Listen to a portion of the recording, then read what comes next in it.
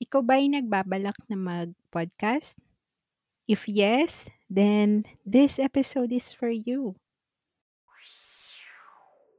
Alright, so good morning, good afternoon, good evening, Podlets and Troopers. My name is Eloy. I'm your Chang. And in this episode, sasagutin natin yung isang tanong from inside the Facebook group. Ang Facebook group nga pala natin, if you are not yet part of it, is Podcast VA School by ValuePod. And just answer a few questions and we are going to let you in. So this question is from one of our Podlets, si Jella Sebastian. Kakilala ko si Jella because kasama ko siya sa isang accountability group. So, ito ang tanong niya, buo niyang tanong. Hi, LANC.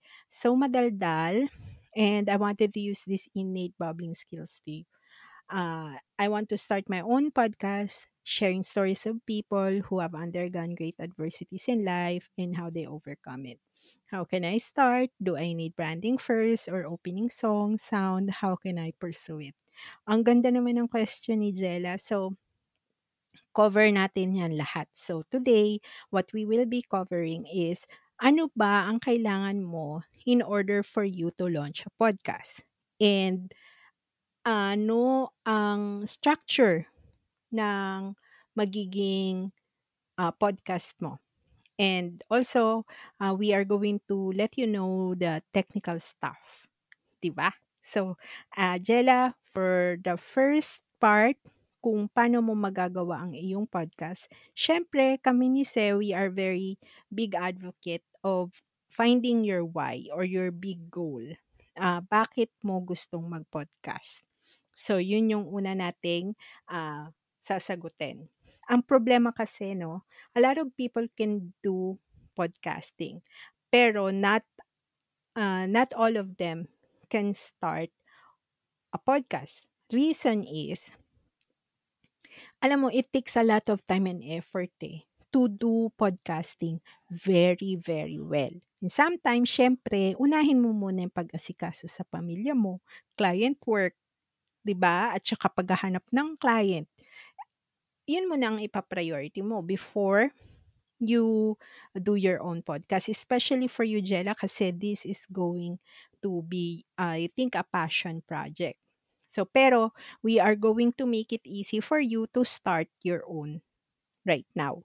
Um, so, una yung goal. And then second, yung set a deadline for when you are going to launch the podcast. Kasi when you set a deadline, parang ano yun, trigger or, trigger sa iyong brain na, sa ganitong araw pala na 'to, kailangan may naka-launch na akong podcast. So, ano bang mga kailangan mo before you can launch your own podcast? Okay, eto na ang mga, to-do natin pagka maglo-launch. Pa-pattern ko ito, ifo-format ko itong, payo ko para kay Jella kasi she didn't say naman na she is going to use it for her business based dun sa question niya 'no. So I feel na ito ay talagang isang passion project lang. So, outline natin. Eto na yung mga prerequisites, what you need before you launch a podcast.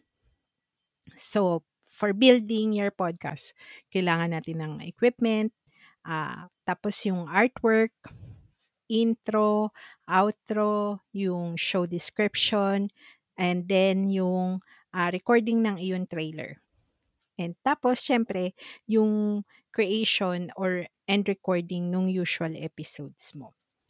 Pagkatapos nun, ang susunod natin gagawin is yung submission ng iyong podcast uh, to other platforms like Spotify, Apple, Stitcher, and then kung gusto mong i-promote ito sa social media mo, syempre yung social media creatives per episode, no?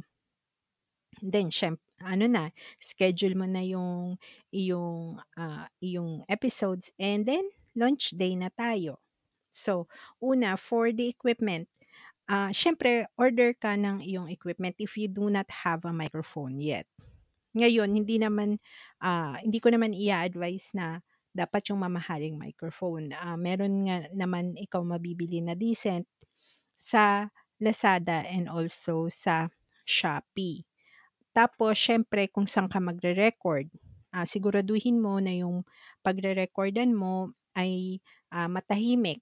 And then you also ask for your family members or sino man kasama mo sa bahay ng ano nila, cooperation nila that at this specific time you are going to record your own episode. Pagkatapos siyempre susunod dun yung, saan mo ire-record yung iyong paano ka magre-record? Alam mo Jella, masuwerte tayo kasi ang Zencastr, which is the leading, podcast, platform 'no, yung recording platform, meron silang free plan. So, puwedeng doon ka na mag-record at napakadali niyang gamitin, to record a podcast. Then pagkatapos nun, siyempre yung episode artwork mo, puwede mo naman 'tong gawin sa Canva. 'Di ba may mga free plan din naman sa Canva. Pagkatapos, you have to, ah, create the title for your show. Create mo yung title niya and then yung show description din, kailangan naka-prepare na 'yan. So sa mga tips lang sa title, make it clear. Um, Tapos ideal length is mga 3 to 5 words. Ideal na 'yun. Puwede mo ding tanungin yung mga friends mo, survey mo sila kung halimbawa you were able to come up with 2 to 3 titles 'no, and then survey mo mga friends mo kung, gusto nila ano yung may pinakamas dating, may mas dating. Tsaka pinakaimportante dito Jella is you have to check baka may duplicate. So, research mo din, okay. Kung available pa yung ano na yun, yung podcast na yun. Sa loob ng bootcamp, we actually give them a couple of formula on how they can tell their, clients on how to create a, podcast title. At tapos yung artwork mo, you have to make sure na, ah yung title na andoon, tapos yung branding information if you have your own branding, kahit hindi naman yung branded talaga kasi this is a passion project, 'di ba? Puwede kang pumunta sa Apple Podcast, sa Spotify, check mo yung mga gusto mong mga artwork, yung, big fonts ba yung may gusto mo? Gusto mo ba yung, artwork na shows some emotion, ganyan, yung mga comedy, ganyan. So, gusto mo ba colorful? Yan. So, check mo yung mga ano, example na magugustuhan mo dun. And then uulitin ko, set a launch date ha, para ano tayo, para on track. So, recap tayo. Buy equipment if you don't have equipment. Create the title. Write the description. Create the artwork. Tapos, kung mag-i-intro ka, you wanted to have like a standard intro and standard outro, syempre record mo na 'yan. And then lastly, yung trailer mo dapat i-record mo. Bakit ba kailangan magre-record pa ako ng trailer? Parang yung trailer is parang about me episode, eh. Tapos kung ano yung, mapapala nila if they are going to listen to your show.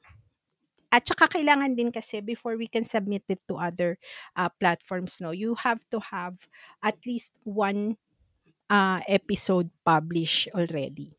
So, ay nakalimutan ko kailangan pala yung hosting mo ha, yung hosting. So, may free naman na hosting which is yung Anchor.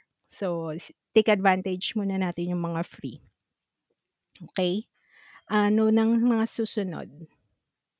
So, ayun na, puwede mo na siyang i-ano, i i-launch mo na siya. Basta as long as mag-set ka na ng ano mo, ng podcast date mo. Pero, balikan ko yung tanong mo, sabi mo, "Do I need branding first?" Hindi naman, not really.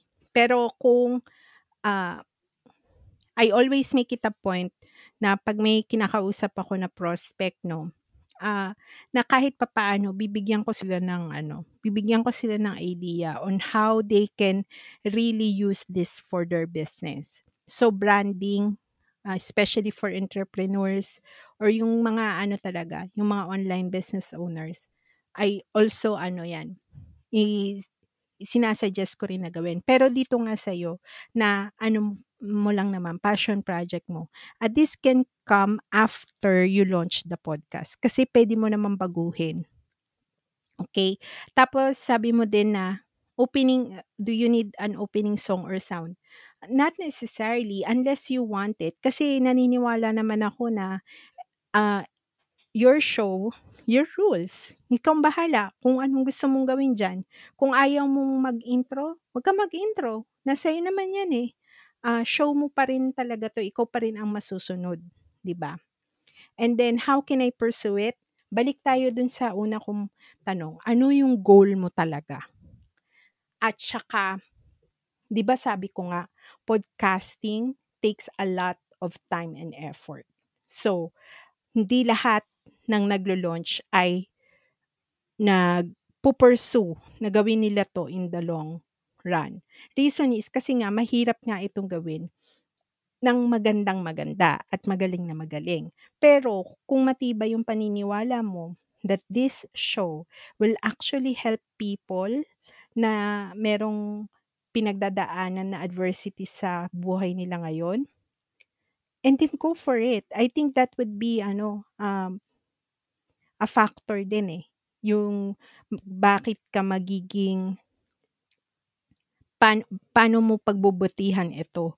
Kasi hindi mo iniisip yung sarili mo bagkus ang iniisip mo is yung taong matutulungan mo. So, I hope this helps. Ang dami pa sana naming tips dito 'no, kasi masyadong malawak ito. Pero I wanted it to keep it very, very simple and yung mga action steps dapat, will give you enough time or will give you quick wins. Now, if you wanted to really pursue this, come and join us in one of our accountability call session. This happens twice a month inside the bootcamp. Kaya lang by invitation to Jella eh. Pero if you really wanted to pursue having your own podcast, attend that accountability call. You can ask Se or I if you can sit in sa aming accountability calls kasi yung accountability calls na yun are only for our bootcamp, mga troopers namin from the mentoring program. But we always make it a point to invite also people who are inside the Podcast VA School by ValuePad Facebook group. So, if you really, really wanted to pursue this podcast, come join us in one of those sessions. Now, if you reach this part of the podcast at nag-iisip ka na mag-podcast manager ba ako, mag-podcast VA, podcast producer ba ako? Now, this podcast is going to help you with that. Not only this podcast, but also our Facebook group. Pero, meron din naman, we can only share so much here sa podcast and also sa Facebook group. Now, if you really wanted to mapabilis ng kaunti kasi meron kaming niluluto na bootcamp version 3.0 sa paparating na Marso.